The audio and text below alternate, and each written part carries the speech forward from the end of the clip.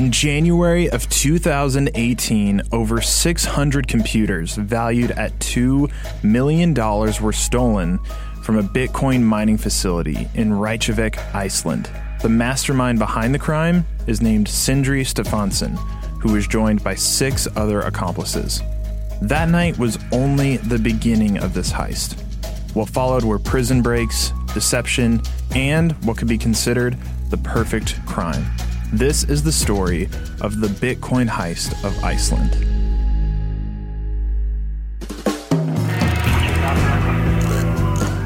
From Yahoo Finance, this is The Art of the Exit. I'm Alex Sugg.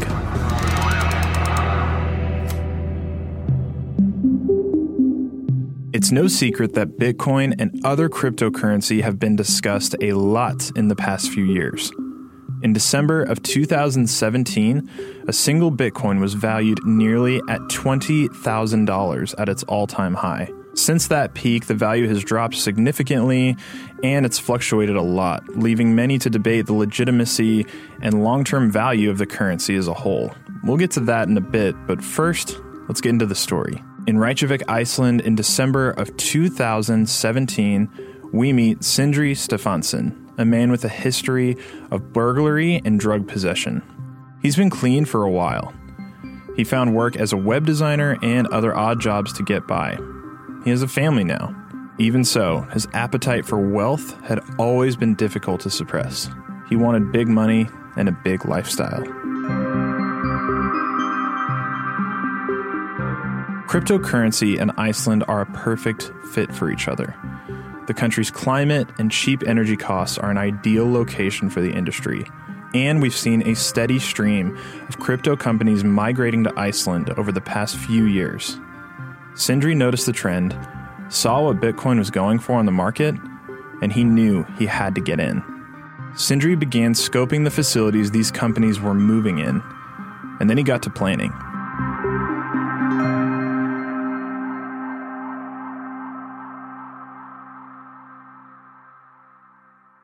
Sindri put together a gang of accomplices, and they organized 3 heists that were planned out to the detail. The final theft is where most of the loot came from, so that's the crime we're going to focus on in this story.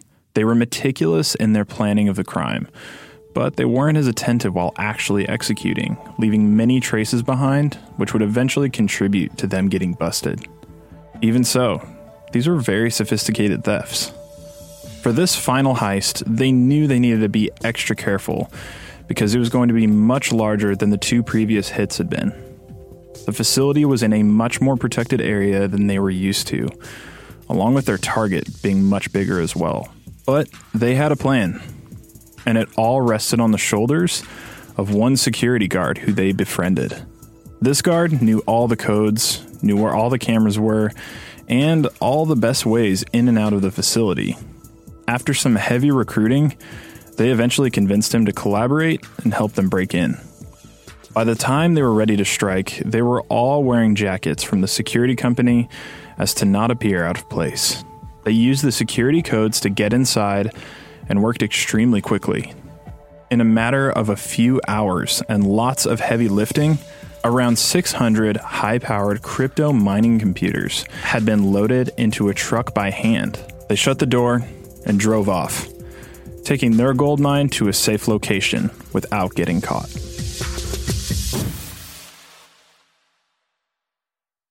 So you may be wondering, like I did when I was first researching this story, why cryptocurrency?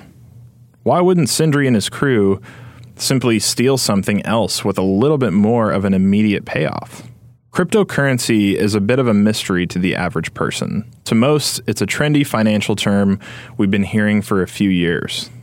But what exactly is it, and how exactly does it work? Well, the way I describe it in its most simplest terms is that it's a digital payment system. And even over the years, as things have changed and people have different conceptions about the industry, that's a pretty accurate description. It's a peer-to-peer electronic cash system. This is Dan Roberts, my colleague at Yahoo Finance who's been covering cryptocurrency in detail since 2011. He's been watching the space closely from the very beginning. Currency meaning you can't touch it. You can't physically hold Bitcoins. Side note, that's why it's funny when news articles about Bitcoin always use stock images of gold coins. Oh, yeah, gold coins. Maybe talk to me a little bit about what was the conversation, what was happening at the peak, what was going on then? Yeah, I think that the best little anecdote, and so many people had a shared experience where this occurred. I was talking to a venture capitalist about investing in certain tech companies, and he said to me, well, one good rule of thumb is I know that when my Uber driver is asking me about it, not to invest in it. He said, so when Uber drivers were saying, oh, do you do crypto and Bitcoin? He said, I'm staying away. Yeah. December 2017, I think a lot of things came to a head at once. You started to see more stories about institutions and banks being interested in blockchain. You also just saw general positive sentiment, more and more people being curious and educating themselves about it. But for a long time there, when Bitcoin would go up, everything else would go up. They were all tethered to each other. So a rising tide lifts all boats. So all at once, toward the end of 2017, all of the biggest cryptocurrencies were soaring at once. And of course, price begets price action. So the more that it rose, the more newbies who really knew nothing and weren't caring about educating themselves about crypto, they didn't care about the technology, they wanted to rush in. And then you had people like Jamie Dimon, Warren Buffett coming out and saying, stay away, it's a bubble, it's a scam. And I actually think that stoked the price even more. And that there were people saying, oh, now's the time to get in, because the people who've been in this industry, involved in it, either working at companies, building things, or just investing in it and pumping it on social media, these people who are such big believers, originally the whole appeal was that it was outside government regulation, that it wasn't fiat currency, that it was libertarian. A lot of the original big names in this space are libertarians. And so I think that when they saw big names in mainstream finance and Wall Street trashing Bitcoin, they liked that. Yeah. And they said, this is good. We like it even more now. So I think everything just kind of came to a head. And you knew that it couldn't last forever, but it went up, up, up. And then, everything kind of popped. Back in 2017, another funny thing that happened was a lot of people who didn't understand the space before, but they saw that the price was going up like crazy. A lot of young people, unfortunately, they rushed in, bought a lot of Bitcoin or other cryptocurrencies. And then in 2018, when the price started to fall back down to earth, they dumped in a rush. And that's never how you should invest anyway. So there are a lot of people who bought high and sold low. Pretty much the opposite of what you're supposed to do with investing. Right. And it's because they rushed in. And of course, what they should have done is not sold and not panicked when the price started to drop and held on, but also, pull back even farther. They probably never should have bought in the first place. They certainly shouldn't have rushed in when they saw that the price was at 17,000 and it was soaring, because the top could have been anywhere, and then sure enough, it came pretty soon. Sure. So there are people who, they only ended up owning Bitcoin or Ether or Ripple or Bitcoin Cash for 3 months, and they lost money. And that's just not how you invest. Yeah. And that's a shame. A lot of people, I think, lost their shirts among the hype.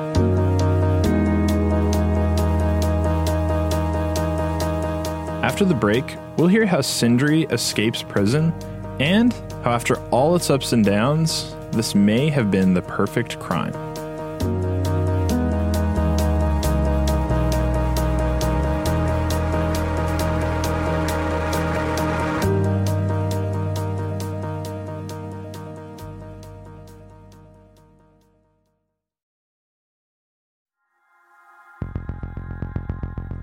Because of the climate and cost of energy, Iceland has become a leader in the crypto industry's growth and offers a lot of incentive for the business of crypto. Originally, they wanted to get the Facebooks and the Googles to move data centers there, but didn't have much luck.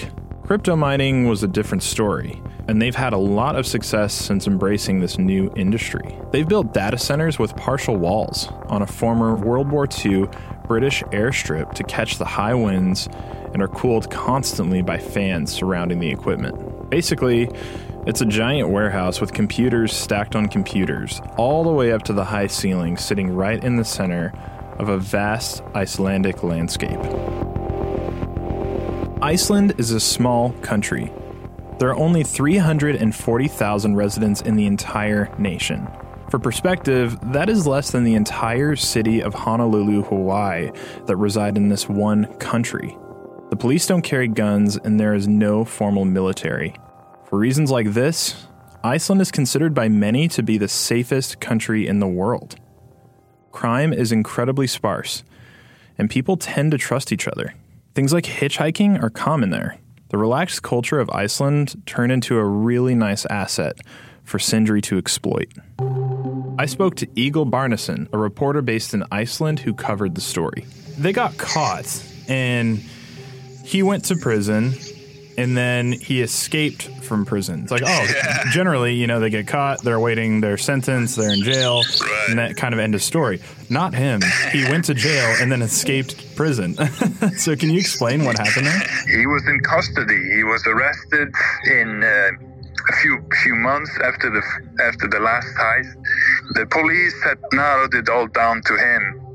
He hadn't been charged yet, but he was still in custody and had been in custody for quite some time. He was staying at a low security prison. We have what to the U.S. audience sounds strange, which is called an open prison, where a prisoner has pretty much the key to his own cell.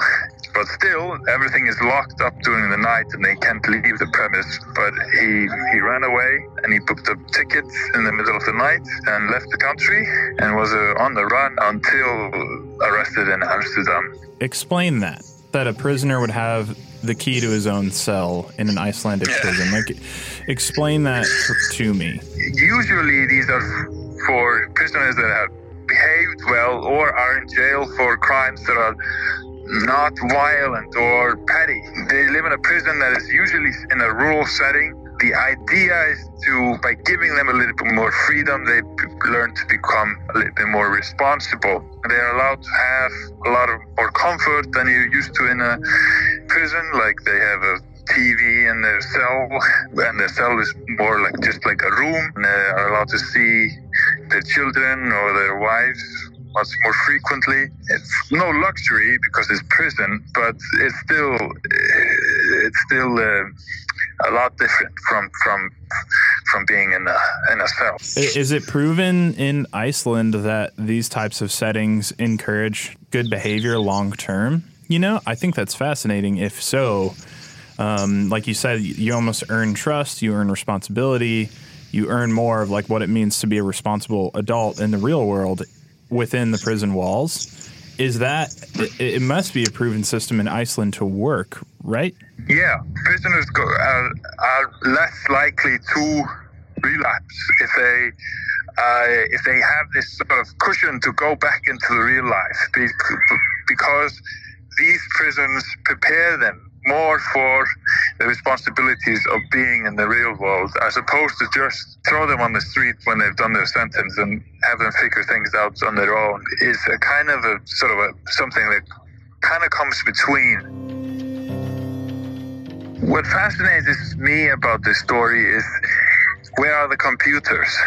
The police have spent enormous resources, hours, looking for the computers. They have looked through all the electric usage in the entire country. They have just to see if there's any kind of unusual usage in a tiny home or a remote farm. And they've raided a few places, but they never found the computers. And the computers are somewhere, probably plugged into power, creating a cryptid coin, creating a Bitcoin or other cryptocurrency, which is an untraceable currency. So making money for the guys who have been sentenced, but in a way they got away with the perfect crime, because they stole things that create value without having to sell it again. I'm almost sure that the computers are working on their behalf while they serve time, because otherwise they would have given them up. They instead didn't give them up and were sentenced to pay these companies quite a lot of money in damages, but probably they'd made all that money already from just having those computers mine Bitcoin when Bitcoin was incredibly valuable. What strikes me about this heist is that despite the countless searches and resources being poured into finding the stolen computers, nothing has been found. They've tracked energy use across the country and chased a bunch of other leads that never got anywhere. Egil believes that these 600 computers are set up somewhere, mining crypto. And I don't think he's wrong. After Sindri is released and these computers have been running for their entire sentence, they'll have a pile of cash waiting on the other side. It's pretty genius, really. Steal something that generates money while you're in jail for stealing it. When Sindri escaped prison and boarded a plane to Stockholm, he was greeted with a little surprise. There was a familiar face on the plane. As he began walking to his seat, he notices the Prime Minister of Iceland was flying business class only a few rows away from him. That had to have been a little uncomfortable. You know, having just escaped prison, you're at large for millions of dollars, and now you have to sit by the most heavily guarded and high-profile person in your country. Sometimes funny coincidence happens, but this one probably wasn't very funny to Sindri. He got through the flight unnoticed, but was caught shortly after landing in Stockholm. He's currently serving his sentence, and I imagine security is a little tighter on his cell this time. He might have the last laugh, though, because while he's behind bars, there's a very good chance he'll come out a much richer man on the other side of his sentence.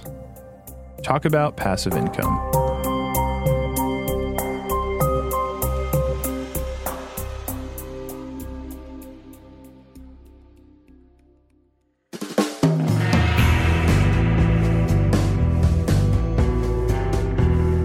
The Art of the Exit is produced by Yahoo Finance at our studios in New York City.